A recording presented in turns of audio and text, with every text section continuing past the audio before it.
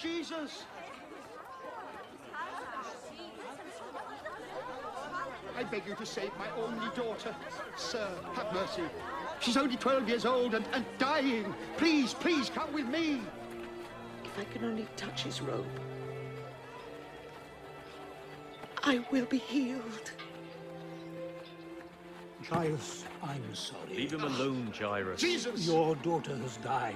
Don't bother the teacher any longer.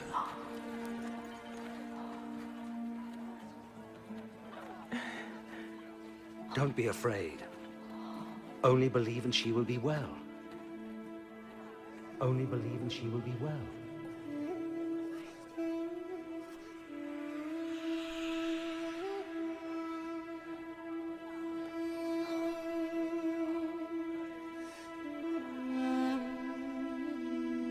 Who touched me? Someone touched me, for I knew it when power went out of me.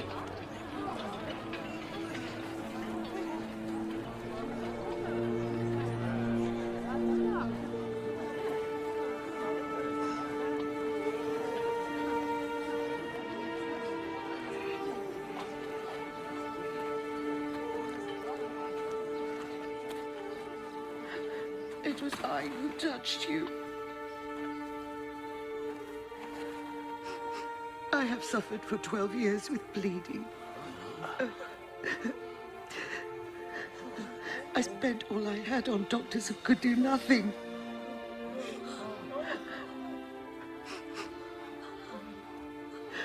But when my fingers touched your robe,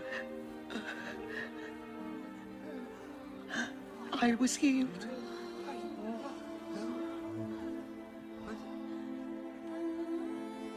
Daughter, your faith has made you well.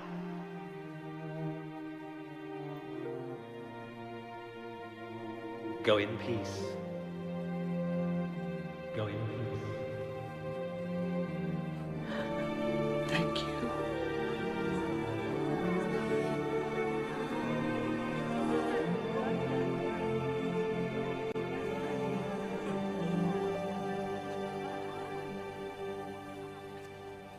He called her daughter? Yes, someone who had been unclean for 12 years according to our laws.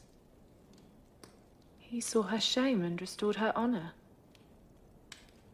I don't know which brings greater healing, Jesus' power or his compassion.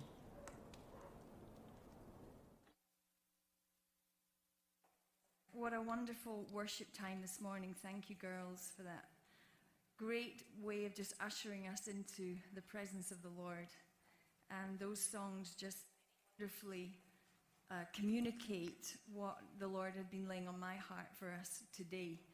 And one of those thoughts came from this movie, which is a clip from the movie Magdalena, or Through Her Eyes, I think in the US. But if you wanted to see the full movie and you haven't seen it, it's a movie that portrays, it's based on the original Jesus film, but portrays how Jesus values women and how he lifts our shame and gives us honor. And the perfect line for me in this particular clip is that line when Mary Magdalene is actually the lady at the end that's talking to the girls, her discipleship group. And she says to them, I don't know which brings greater healing, Jesus' power or his compassion. And that, I watched this movie 15 years ago with Marv, my friend that was working with the Jesus film on the movie, getting it out to women around the world. And when I watched that movie, that phrase stuck in my heart for years. And this year, I was went through a season of just not being well, and started out the year sick, and which God used for good, because it was when he started downloading into my spirit the word for Let's Get Real for this event. And what kept coming back was that question, which is greater, God's power or compassion? And so that's what we're going to talk about this morning. You've got a booklet on your table, just so that I refer to that, a workbook. If you're watching online, we welcome you from wherever you are. We have women, as Kathy said, from all around the world. I don't know if we were switched on when she welcomed them, so I just welcome you again. From different countries, and some of them part of our ministry, some not, so we're welcome to everyone. But online, if you don't have the booklet in your hand to print, you can go online to the link. There should be a link to the booklet for today that we're going to use. And so just, you can be taking notes there, scribbling in the margins. I may follow along with it, I may not, we'll dip in and out, but we'll try. Those of you who have come to Let's Get Real before know that this is something you can take away in case we miss something or you miss something. You can go back and study the scriptures and the notes and make it a daily devotion perhaps. But to come back to the subject of our morning session, which brings greater healing, God's power or his compassion? When we call on God, if we call on God, do we know his name as the God of power and authority and a God of compassion and comfort? How well do we know him in that capacity? I asked the table leaders this question when we were meeting last week, and somebody had said, she said, when I was growing up, I think I knew about his power, but I really never grew up to know about his compassion. And I wonder if that's the experience of many of us, that we really didn't understand the compassion of God's heart. He was just a big God, creator God, maybe an angry God, a religious God, a God who demands performance, who's there to judge us for not being good enough. Other things that I think about when I think about power in this world, and that was another reason that I started to think about this subject, is that we are watching played out the evidence of power without compassion. And if we look at power and authority without compassion, it's an evil thing, isn't it? It's a disastrous thing, because compassion is something that is given towards living beings, not objects. And when you take compassion away from power, then you're just looking at things that are created in God's image, and even animals and nature, as just things to be used. We don't see the spirit of the living God in those people, and so we can treat them any way we want because we're abusing our power and our authority. And some of us have an understanding of God in that way. And I hope today that we're going to leave here, even if we know God, there is always so much more that we can know. I told the girls this morning, I think I've spent the last month crying. Because every time I open the Word and God gives me this revelation, it's not in scriptures that I haven't read before, but he's just been opening my eyes, the eyes of my heart more, to know him in his glory, in his power, but in his great compassion. And I long for that for us today. The Bible says, and you all know this verse, I'm sure you've heard it, be still and know that I am God. And so today, my heart for us is that we will be still and we will know that he's God. Many of us are struggling. The world is struggling. The world is all over the place. We've just come out of, or we're still coming out of a pandemic which has shaken people up. We need to know a God who doesn't shake, who is unshakable, and who cares about the suffering that this world is going through. Jesus said in John chapter 17, verse 3, now this is eternal life, that they know you, the only true God, and Jesus Christ whom you've sent. He said the path to eternal life is to know God, to know the true God, and we know him through Jesus Christ.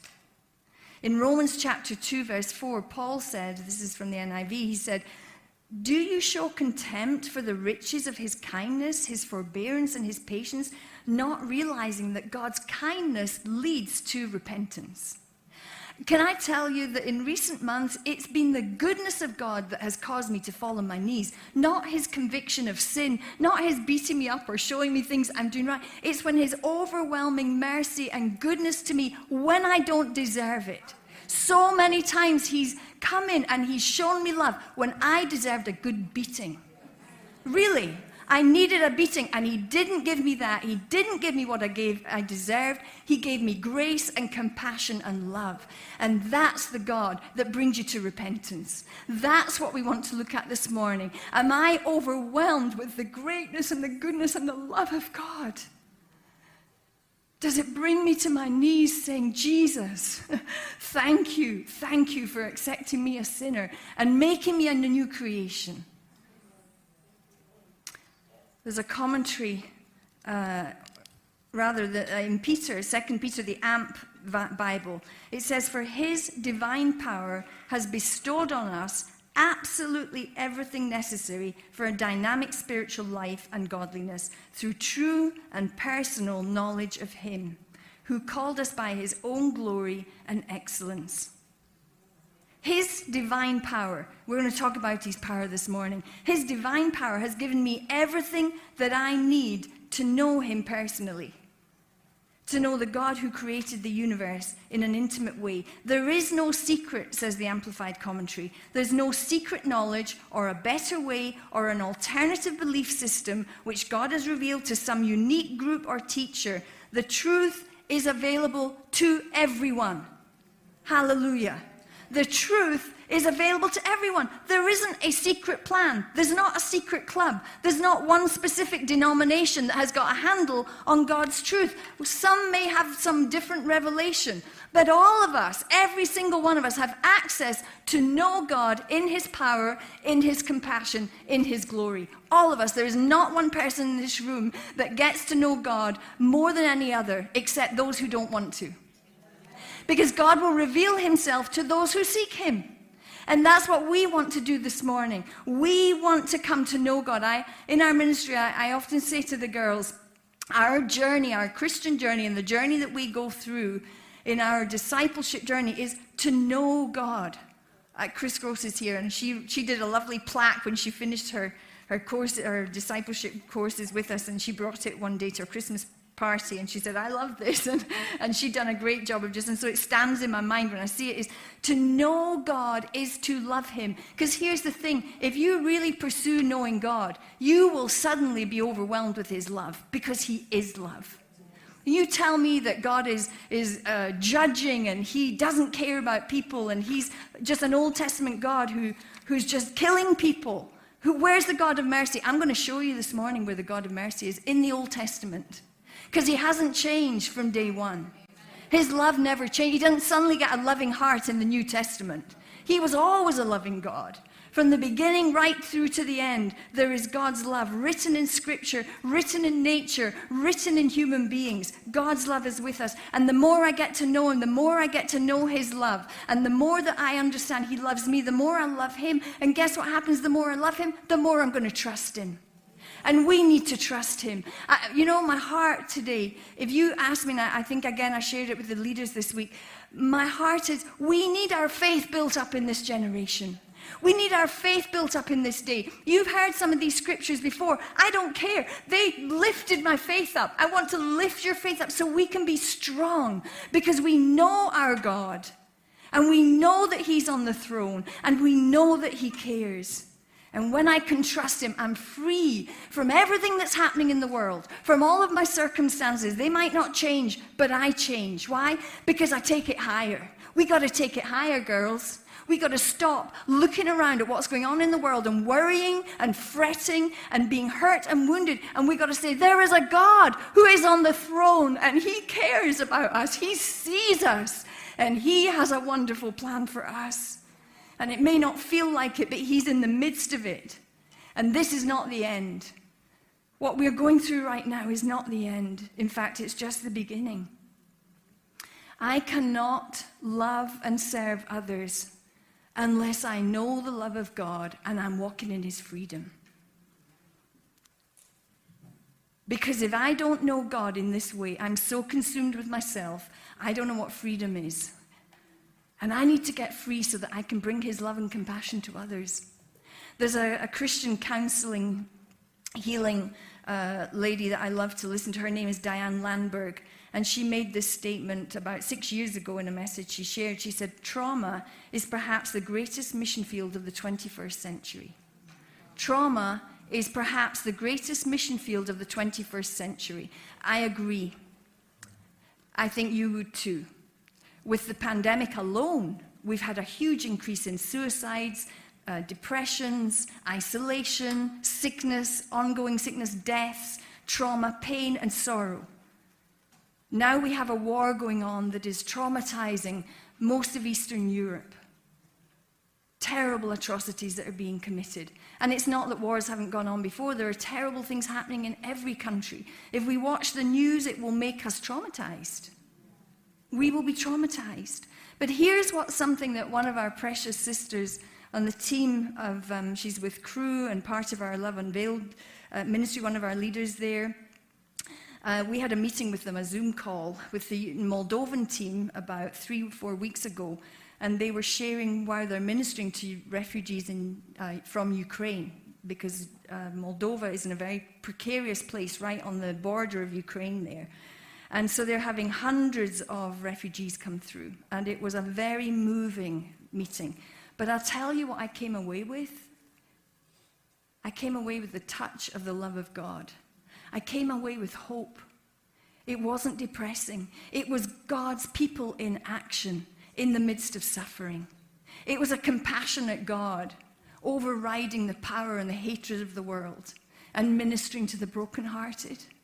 And this is what one of the team members said. It's the love and compassion of the church which is opening the doors for the gospel. It's the love and compassion of the church that is opening the doors for the gospel of Jesus Christ in Eastern Europe today. Is the love and compassion of the church in our community opening the doors for the gospel around us? Would it take a war before we show our neighbors love and compassion, where we can listen to them and weep with them, take them by the hand and encourage them? Do we know a God that we can bring absolutely believing in who he is and that he has power to act on our behalf and on their behalf? Do we know that God? Because that's the only way that we can go and bring love and compassion to others, is when we know him and we believe in him. And we've experienced him for ourselves. When I experience the touch of God in my life, it changes things.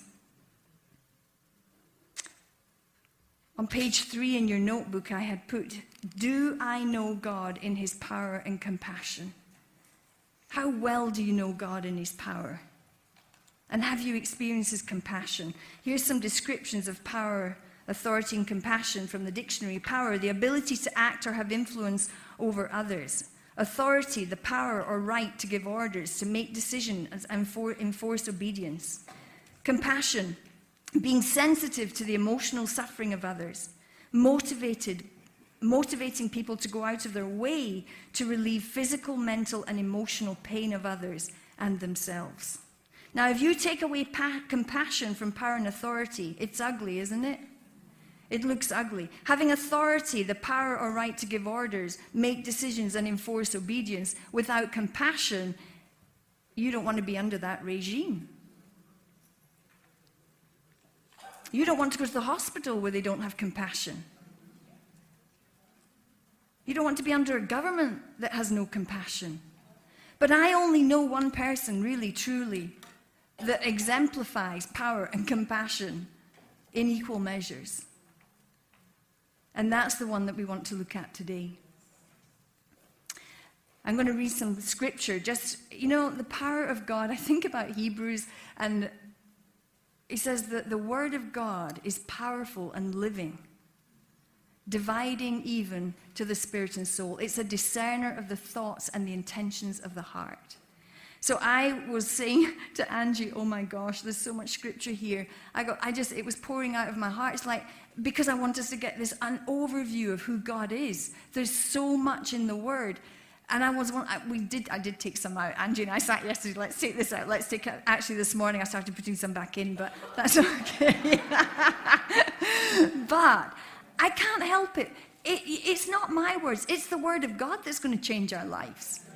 And so I ask that he will bring his two-edged sword today and divide us, take away the lies, take away the bondages, take away wrong thinking about who God is, and show us through his Spirit who he is and how he wants to touch you today. How he wants to touch each one of us. Here's the first one. Let's look at his glory. Psalm 96, verse 4-6. For the Lord is great and greatly to be praised. He is to be feared above all gods. For all the gods of the people are idols. But the Lord made the heavens. Honor and majesty are before him. Strength and beauty are in his sanctuary. Not unto us, Psalm 115, not unto us, O Lord, not unto us, but to your name give glory, because of your mercy, because of your truth. Why should the Gentile nations say, so where is their God?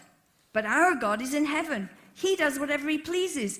Their idols, they're silver and gold, the work of men's hands. They have mouths, they don't speak. Eyes they have, but they don't see. They have ears, but they don't hear. Noses they have, but they don't smell. They have hands, but they do not handle. Feet they have, but they don't walk, nor do they mutter through their throat. Those who make them are like them, so is everyone who trusts in them. Both these verses, and there are hundreds. That's why I got like, wow. Angie's like, we can't give them all. There's so many that refer to who God is and who the idols are.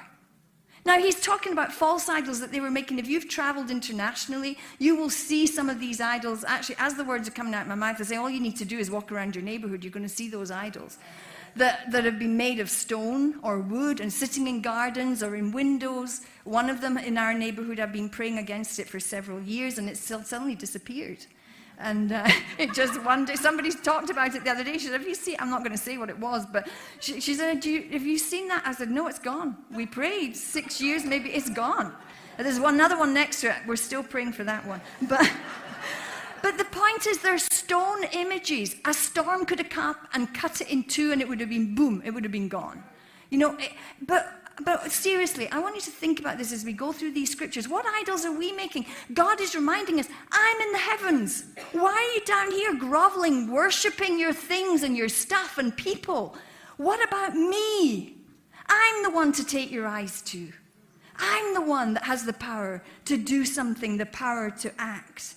Isaiah 51, 12-16. Even I am he who what? Comforts you. That great God that's in the heavens. I am he who comforts you. Who are you that you should be afraid of a man who will die, and the son of a man who will be made like grass? And you forget the Lord your maker, who stretched out the heavens and laid the foundation of the earth. You feared continually every day because of the fury of the oppressor, when he has prepared to destroy. And where is the fury of the oppressor? The captive exiles hasten that he may be loose, that he should not die in a pit, that his bread should not fail.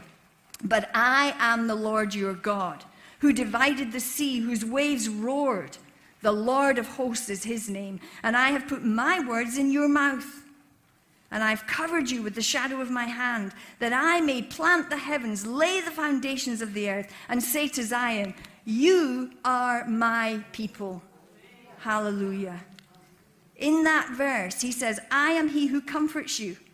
I am the Lord your God. You are my people. If you just took that one verse away today and meditated on that, do you believe that he's your comforter? Do you believe he's the Lord your God, that you are his people? And if you're not his people, do you want to be his people? Because I'm telling you, these days, I don't want to be anywhere else. I don't want to be under any other person's covering. He says, I've covered you with the shadow of my hand. I'm up for that, Lord. I want your covering. Because right now, to come out from that covering, whoa, it's dangerous out there. We want the covering of the Lord. You know, it mentions here the sea, the God who divided the sea. Back in Exodus, we've heard this story, even if you really are not familiar with church. I think in Sunday school or at school even, you may have heard the stories of the Israelites being delivered from Egypt. And they experienced 10 plagues, massive plagues. And God delivered them from every single one in a mighty way. In a mighty way. And then he did this incredible miracle when he parted the sea. They get up to the Red Sea, God parts the sea. I was lying in bed last night thinking, even to go down to the lake in Avalon, or a lake near where you live, think about it, or a sea where you live. If you were just sitting there having coffee, and suddenly the sea parted, in front of you. Would that not astound you? Would you not go like, wow, something crazy is going on? I mean, I think I'd be scared to death. Terrifying to think about the power of God who can just separate water. Well, with that background, in Exodus chapter 33, Moses, who led the children of Israel through that background, now they've come through the Red Sea and they're now waiting to go to the promised land. Moses has been up the mountain several times to meet with God. He has seen God in glory, flashing lights, thunder, all of that. And he has this conversation with God. He says, I want to know you and I want you to show me your glory. Now, when I read that, I'm going, show you his glory? Has he not shown you his glory? Because my mind, I'm thinking glory is those things we talked about in the heavens, the power, those amazing miracles that he did, the signs and the wonders. Has he not seen his glory? Has he not got to know God? Yeah, he's seen God's power. But look what God says. You can read that whole chapter. I've put the reference there, Exodus 33, 12 to 23. But I'm just going to take a couple of verses here. Exodus 33, verse 19. The Lord said, this is in answer to the question, I want to know you. I will cause all my goodness to pass in front of you. I will proclaim my name, the Lord, in your presence. I will have mercy on whom I will have mercy. I will have compassion on whom I will have compassion. That doesn't describe signs and wonders and power. It describes the character of God, his goodness, the power of his name, how highly he thinks of his name, his mercy and his compassion. And then in Exodus 34, there's another conversation that carries on. He passed in front of Moses proclaiming, the Lord, the compassionate and gracious God, slow to anger, abounding in love and faithfulness, maintaining love to thousands, forgiving wickedness and rebellion and sin. Yet he does not leave the guilty unpunished. He punishes the children and their children's children for the sin of the parents in the third and fourth generation. You put all that together, and God is describing who he is. Goodness, his name, Lord, mercy, compassionate, gracious, patient, abounding in love and faithfulness, forgiving, and just to those who deserve justice. Do you know God? Do you know this God? Do you need to know him more? Because I do. I need to know more of this in God. I need to know more about him. Here's what Jeremiah wrote. Let not the wisdom, Jeremiah 9, 23 to 24. Let not the wise boast of their wisdom, or the strong boast of their strength, or the rich boast of their riches, but let the one who boasts boast about this, that they have the understanding to know me. And how does he want to be known? That I am the Lord, who exercises loving kindness, justice, and righteousness on the earth. For in these I delight, declares the Lord. The most important thing, I believe, that we can pursue is knowing God. Do I know God? Jesus said it's eternal life. Do I know God when people are telling me, well, that your God, you know, look at what he did in the Old Testament, all the people he killed. Do you know God? Do you know him? Not to preach him a scripture. Do you know him? Are you the Word made flesh? Have you experienced the Word of God in your life in a way that nobody can change your mind? Because you've experienced his touch, his goodness, his love, and his mercy. Here's what God says about his compassion in these scriptures. For 2 Chronicles 36, and the Lord God of their fathers sent warnings to them by his messengers, because this was a disobedient people, rising up early and sending them. Why? Why did he send prophets? Because he had compassion on his people, not to destroy them. He was forever reaching out his hand of compassion to his people. Psalm 86:15. But you, O Lord, are a God full of compassion and gracious, long-suffering and abundant in mercy and truth. If you read the whole of Psalm 103, you'll see God's goodness and forgiveness to us. But he says particularly in verse 4, who redeems your life from the pit and crowns you with loving kindness and compassion. Psalm 145, verse 8 to 9. The Lord is gracious and full of compassion, slow to anger and great in mercy. The Lord is good to all, and his tender mercies are over all his works. One of the most wonderful books in the Bible, I think, just because I've been reading this recently, is the book of Isaiah. It portrays in amazing language. He's so eloquent in the way that he portrays God's power and compassion in the same sentences. It's amazing. And when you read it over and over and over, that's why I started weeping. I mean, I cannot claim to identify with Isaiah's experience when he, as he was writing this, he was about 6 chapters in, he falls on his knees as an impure man. And he just says, like, who am I in your presence, God? I've been experiencing that as I read through Isaiah. I just can't stop weeping. I'm like, what is going on with me?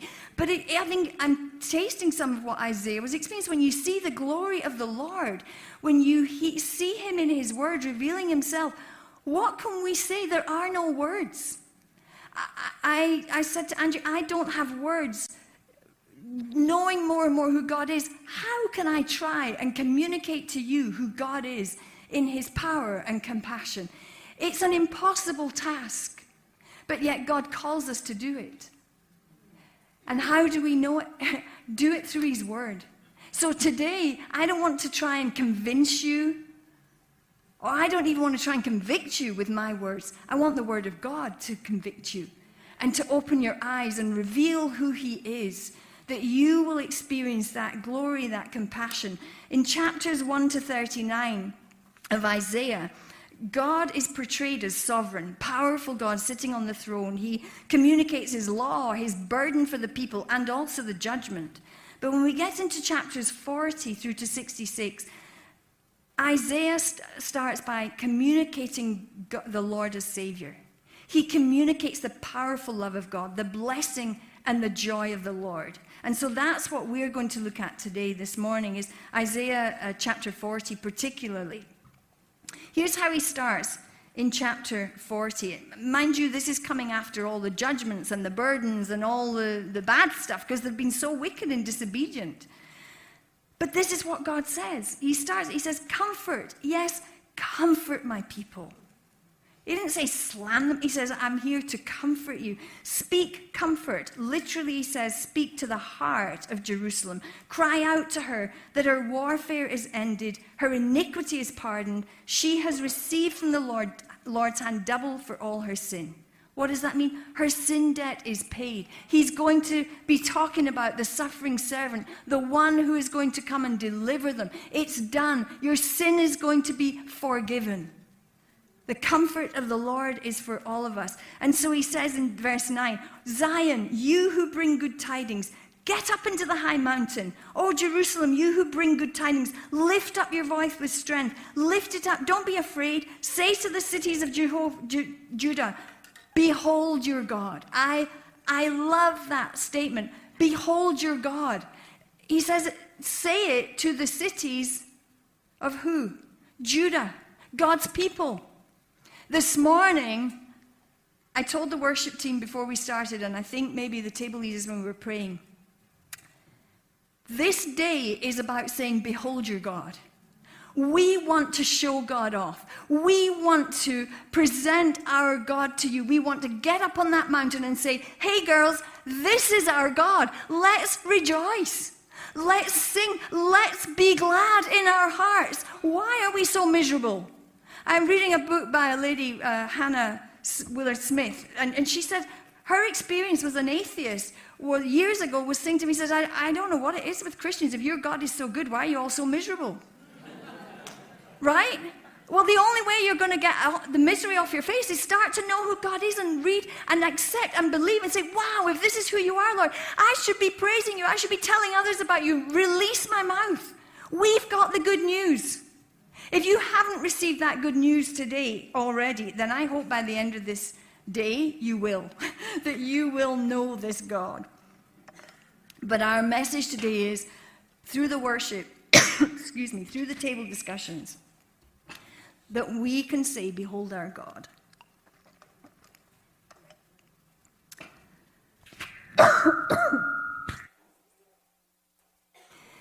He goes on to describe in verse 10 and 11 this combination of God's power and his compassion. Verse 10, behold, the Lord shall come in strength. That means in power, with a strong hand, and his hand shall rule for him. Behold, his reward is with him, and his recompense work before him. So there's his strength coming to us.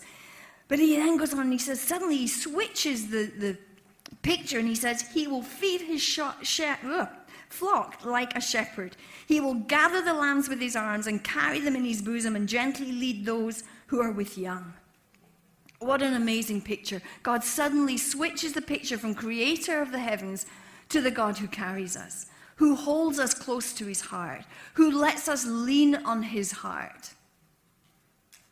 He portrays himself as a shepherd. He goes on in verse 12, he says, who has measured the waters of the sea in the hollow of his hand, and measured heaven, and with a span of his hands with the span which is a hand's width, calculated the dust of the earth in a measure, and weighed the mountains in scales, and the hills in a balance. I put a note here, reflect. God is showing us both his powerful, creative ability and his gentle shepherd heart. Here's some statistics that I read about the powerful creator. He just said in that verse that we just read, in verse 10, he talks about this strong hand. And in verse 12, he talks about he's measured the waters in the hollow of his hand, and with a span, he picks up the dust and he calculates it. Well, here's some interesting facts, perhaps, for some of us. It says 3/4 of the world is water. And if all the water was flattened, the entire earth would be under 1.5 miles of water. The entire earth would be covered with 1.5 miles of water.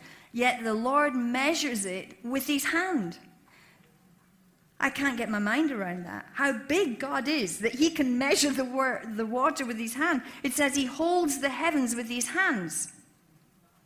It would take millions of light years to cross our galaxy alone, just our galaxy. So God's hand is so big, it holds all of that, all those galaxies in his hand.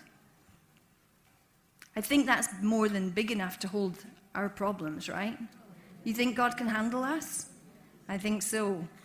30,000 cubic tons of cosmic dust fall on our planet each year, and the Lord measures it all.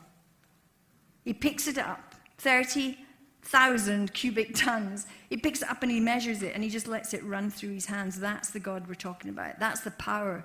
And yet, those same hands, he says, pick up the flock and carries them tenderly. You would think the size of those hands, they would break you. He could crush us.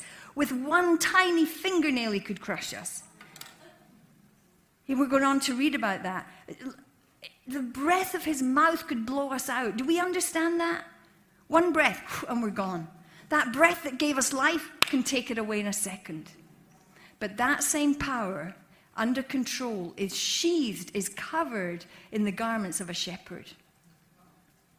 A gentle shepherd who loves us and carries us. In going on in Isaiah 40, verses 18 to 26, here's just some thoughts to show God's power. God declares his power this way. He asks a lot of questions in this chapter. And I think he's asking those questions to us. Verse 18, to whom then will you liken God? Or what likeness will you compare to him? Who do you compare God to? The workman molds an image, the goldsmith overspreads it with gold, and the silversmith casts silver chains. Whoever's too poor for such a contribution chooses a tree that will not rot. He seeks for himself a skillful workman to prepare a carved idol that will not totter. So rich people may make their own idols out of whatever gold they've got, but whether we're rich or poor, we as poor can also be making idols. Things that we've made of our hands, we create them and we worship them. And he's saying, who are you comparing God to? Have you not known, verse 21, have you not heard? Has it not been told you from the very beginning? Have you not understood from the foundations of the earth? It's he who sits above the circle of the earth, and its inhabitants are like grasshoppers, who stretches out the heavens like a curtain and spreads them out like a tent to dwell in. Verse 23, he reduces princes to nothing. He makes the judges of the earth useless. Verse 25, so to whom then will you liken me? Or to whom will I be equal? It's like, who are you comparing me to? Other people? You think they can help you? There's nobody flawless. Not a judge, not a leader, neither political, neither in schools, nowhere. Everybody has flaws. We're all human. Don't compare them to God. To whom will you liken me? Verse 25 says the Lord, lift up your eyes on high. See, he's saying, get your eyes off people. Get your eyes off things. Get your eyes off idols. Put them on the Lord. Lift up your eyes on high, verse 26, and see who created these things, who brings out their host by number. He calls them by name. By the greatness of his might and the power of his strength, not one is missing. The stars in the sky, when you go out at night and you look up at the sky, I want you to think about this. He holds them all and he named them all, and they're there by his power. They're held up by his power. If God removes his power, those things come crashing down on us. We'll be smithereens in seconds. Here's what, this verse is not in your notes, but Isaiah 42:8. This is a word to us. I am the Lord, that is my name, and my glory I will not give to another, nor my praise to carved idols, because I am the Lord. Are you giving your praise to idols? Do you speak more about other people and what they've done, or things that you've done, or the things that we're trusting in? Our homes, our children, our cars, our stuff, our junk. Do we talk more about that than we talk about the power of God? Do we talk more about how the doctors helped us than we talk about how God helped us? What am I trusting in? God says, I won't give my glory to another. Am I taking God's glory? Am I making it more about me to say, look how well I've done? Look, what a great day. You know, we got 120 women. It's like being in the upper room here, actually. I'm expecting God to do something miraculous. Have an upper room experience today as the Holy Spirit falls on the church, you know? But it won't be because of Liz, because God forbid that I take his glory. This is about giving the glory to him. Lord, it's all yours. I've got nothing without him. You've got nothing without him. None of us are here for our glory. Lord, hear it, we pray. Yours is the glory. Yours is the honor. Who are you comparing God to? Who or what do you put higher in place than God? And who is your trust in today? That's a good question to ask yourself. You might say, I trust the Lord in all this area of my life, but there's an area I'm not trusting in. Okay, so have you dethroned God? Suddenly something else is on the throne? Self or a person or a problem or a trial or a hurt or a wound, and you think about that more than you think about God, like God's not got enough power or healing or compassion to deal with it. What is replacing God? He says, who will you compare me with?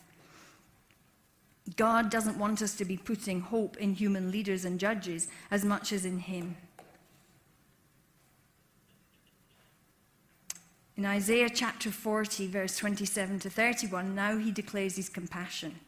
Why do you say, O Jacob, and speak, O Israel, my way is hidden from the Lord, and my just claim is passed over by my God? Why do we say, Lord, you don't see me, you don't see the trial I'm going through? He says, have you not heard? Those questions again. Have you not heard? Have you not known the everlasting God, the Lord, the creator of the ends of the earth? He neither faints nor is weary. His understanding is unsearchable. He gives power to the weak, and to those who have no strength, he increases strength.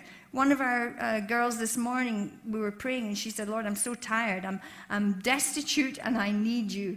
I need your strength. That's a great time for the Lord to come in, because he says he gives power to his people. He is our strength. Even young people get faint and weary, and men will fall. Young men will fall.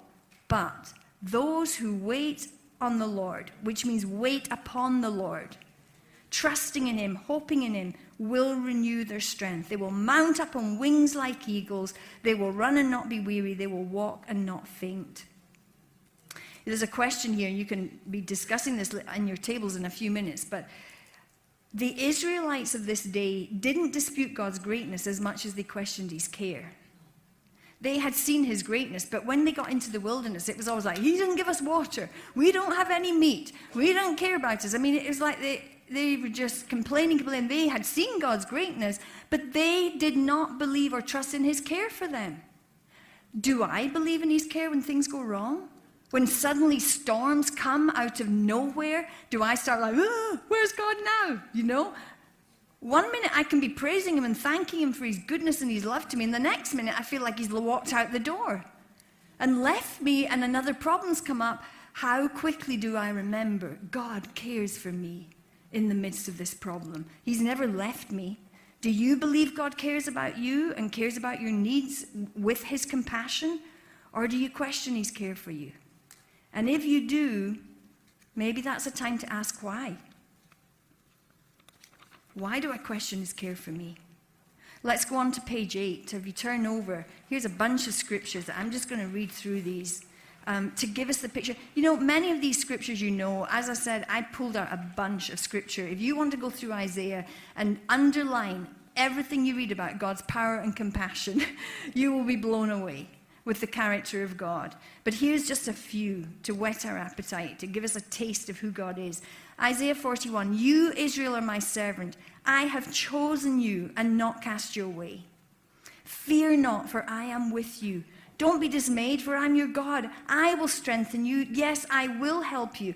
I will uphold you with my righteous right hand. That's the same hand, by the way, that is holding the universe, that's holding the stars in place. Think about that. The God of power is saying to you, I will help you. I will hold you by your right hand. And that means he's using his left hand. And if he's a right-handed writer, then he's using even just his weakest hand holds up our weakness and our strength, gives us strength. Isaiah 43, now thus says the Lord who created you, he who formed you, O Israel, fear not. I have redeemed you. I've called you by your name. Hey, daughter, you are mine. You are mine. I called you. I've redeemed you. He goes on in that passage to say, and if you go through the fire, you won't burn, and through the waters, you won't drown, because he cares for us. Verse 10, you are my witnesses, says the Lord, my servant, whom I've chosen. What to do? That you may know and believe me, and understand that I am he. Before me there was no God formed, nor shall there be after me. I am, even the Lord. Beside me, there's no other Savior. Are you trusting in someone other than God? Because if you are, I'm just here to tell you, there's no way out. There's no hope. God alone is the Savior. He's the one that created us. He has the answers. He has the power. He has the love that we need. There's no other God that has been formed that can help. Isaiah 46, this is a great promise for young and old alike. You who have been upheld by me from birth, who have been carried from the womb, even to your old age I am he. Even to your gray hairs I will carry you. That's a good word for some of us in the room. Even to your old age I am he, and even to your gray hairs I will carry you. There's that arms. He's carrying us like a shepherd. If he carried you, if you've experienced God through your life till now, the promise to you today is he's not going to stop. He will carry you to the very end of your life on this earth. He will not stop carrying you. Thank you, Lord. He says, I've made you, I will bear you, even I will carry, and I will deliver you. Isaiah 49, verses 13 to 16. Shout for joy, you heavens, you earth. Rejoice, you earth, rather. Burst into song, you mountains. See, this is what I was saying. You can't help it if you read this and believe this. And there's so many more verses that will challenge your heart. You can't stop to say, shout for joy, heavens. Rejoice, all you earth. Burst into song, you mountains. Why? For the Lord comforts his people. Not so much because of the great powers that we've seen in nature, which also is a way to declare God's glory and shout for joy. But here he's saying, why? Because of the compassion of God. Because we have a God with compassion. For the Lord comforts his people and will have compassion on who? His afflicted ones. But look at this. Zion, his people said, the Lord's forsaken me, the Lord's forgotten me. Like Eeyore the donkey, woe is me. And God says, Can a mother forget the baby at her breast and have no compassion on the child she has born? Sadly, the answer to that question is yes. We know that's happened. Some of you have experienced that. Mothers that have forsaken you as children, or grandmothers that are taking care of grandchildren because the mother's absent. There is so much brokenness in the world that sadly, yes, you would think it's never possible if you're a mother who cares for your child, but there are women who different circumstances cause them to not have compassion on the child. But this is what God says. She may forget, but I will never forget you. I won't forget you. Why? I've engraved you on the palm of my hand.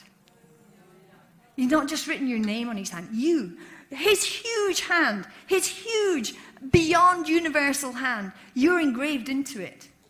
It's there. Nobody can snatch you out of his hand. And in verse 50, Isaiah 50, verse 2 rather, he says, is my hand shortened at all that it cannot redeem? Is it too short to reach out to you? God's almighty, huge hand? Is it too short? Or do I not have power to deliver you from your problems and your pain and your trials? Is God too small? No. And he switches again to this compassion. There's the power, now compassion. Verse 4, the Lord has given me, and he's talking about the servant Jesus, the Lord has given me the tongue of the learned, that I should know how to speak a word in season to him who is weary. He sends Jesus. When you need a word for the weary, when you're weary, he sends you a word. He says he awakens me each morning to hear as the learned. You know, it's a great thing to waken up in the morning and say, Lord, I need to hear from you. I need a word. Because you never know when you're going to be the word to the weary. If you haven't been in the word, how do you know what word to give them? Have you ever been caught short with somebody who's hurting, somebody who's in trouble, and you don't have anything, you're just blank? Well, I would suggest set up in the morning. This is not a religious yoga, but you get with the Lord in the morning before him and get into his word or hear what he's got for you, and you're comforted by him, and suddenly he puts somebody in front of you who needs the same verse or who needs the same touch that you received. Isaiah 51:3. For the Lord will comfort Zion. He will comfort, that means have compassion, on all her waste places. He will make her wilderness like Eden and her desert like the garden of the Lord. Joy and gladness will be found in it. Thanksgiving and the voice of melody. Hallelujah. Those areas of our life which have just become wasted. You think they're dead. What a waste. The years that I've wasted. No, God says, no, I'll redeem it. I will bring flowers, I'll bring joy, I will bring living water, I will make that desert into a glorious garden. What Satan intended to do to destroy you, he will bring it alive. Now, it may not be in the way you think. I'm talking about in the garden of our hearts. We immediately want all our circumstances to change, and they may not. But he says the work that's been wrought by Satan to discourage and to tear out joy from your heart, to take away gladness and thanksgiving and abundant life, I am coming to restore that to you. I want to renew your spirit, to give you life again. And how is he going to do it? Here he says, Isaiah 53, verse 4-7. He's going to do it himself. That great almighty God.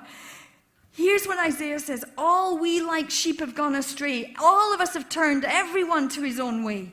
And the Lord has laid all that iniquity on him. All of our iniquity he's going to put on the shepherd. In fact, he turns the analogy. He says, he was oppressed, he was afflicted, but he didn't open his mouth. He was led as a lamb to the slaughter. The shepherd becomes the lamb. He becomes the sacrifice. The one that carried the sheep now becomes a sheep and lays his life down for the sheep. And as a sheep before its shearers is silent, he opened not his mouth. He didn't complain about it. He allowed himself to die so that you and I could have the desert of our hearts restored to new life. That you and I could become a new creation. God did not divorce or give up on his people. Some of you have gone through divorce. I want to tell you, God isn't here to divorce you. He will never leave you. It wasn't God that put them into captivity. It's not God that takes us into captivity. It's our following other gods that takes us into captivity. It's our sin that takes us into captivity. But in his compassion, God continues to reach out with the promise of his suffering servant. God's heart, the lamb, will be the sacrifice. In Isaiah 54, he says, the Lord will call you back as if you were a wife deserted and distressed in spirit, a wife who married young only to be rejected, says the Lord. For a brief moment I abandoned you, but with deep compassion I will bring you back. In a surge of anger I hid my face from you for a moment, but with everlasting kindness I will have compassion on you, says the Lord your Redeemer. Chapter 54, verse 10. Though the mountains be shaken and the hills removed, yet my unfailing love for you will not be shaken, nor my covenant of peace be removed, says the Lord, who has compassion on you. The Lord has compassion on you. As we review and just come to the end of this session, if you turn over to page 10, the greatest act of God's compassion is seen through Jesus. And it's prophesied also in Isaiah 61. And if you've been involved in any of these events before in Love Unveiled groups, you'll know this is the foundation of our ministry, Isaiah 61, 1-4, because this is the gospel. And I wonder as we go through this, what do you need this morning? Because the way we call this, it's the divine exchange. It's taking off our old, broken, deserted wilderness, and it's putting on the new life that God wants you to have. You know, some of us, you might have come out today for the first time to an event since the pandemic started. And I'm sure that you were a bit nervous coming into somewhere like this. But today, God wants you to take off that old and say, this is a new beginning. He wants to heal and restore and renew what was broken during the pandemic. Here's what he says. The Spirit of the Lord is upon me, because the Lord has anointed me to preach good tidings to the poor. He sent me to heal the brokenhearted, to proclaim liberty to captives and the opening of the prison to those who are bound, to proclaim the acceptable year of the Lord and the day of vengeance of our God, to comfort all who mourn, to console those who mourn in Zion, to give them beauty for ashes, the oil of joy for mourning, the garment of praise for the spirit of heaviness, that they may be called trees of righteousness, the planting of the Lord, that he may be glorified. Hallelujah. This is the prophecy of what God is going to do for us. At this point, it was looking forward. We're going to look after our discussion at what we received through this suffering servant. But this divine exchange, what do you need to come to him today and ask to do in your life? Is it healing? Is it freedom? Is it joy for mourning? Is it comfort for mourning? Is it a life that's in ashes that you're praying he will make beautiful? Do you have a heavy spirit? You need to ask him for a garment of praise. All changed lives reflect the power of God, because only God has the power to change what's going on in our hearts. Only God can heal. Only God can set free. Only God can bring beauty out of a life that's been in ashes. Only God can break chains and open prison doors. Only God can restore shame, or remove shame rather, and give us honor. Only God. He has the power, he has the authority, and he has the compassion to do it. Let me pray for us before you take a time. Lord, I thank you for your word. We thank you that you are the God who made the heavens, creator God. That you are the one that deserves the worship and the praise and the glory, because you are worthy. We pray, Lord, that you would take this word and it would touch our hearts, each one of us, that we would experience you moving the stones away, Lord, lifting the blinds on our eyes to see you more clearly. Lord, I pray even in the table discussions that you will be moving and working. In Jesus' name, amen.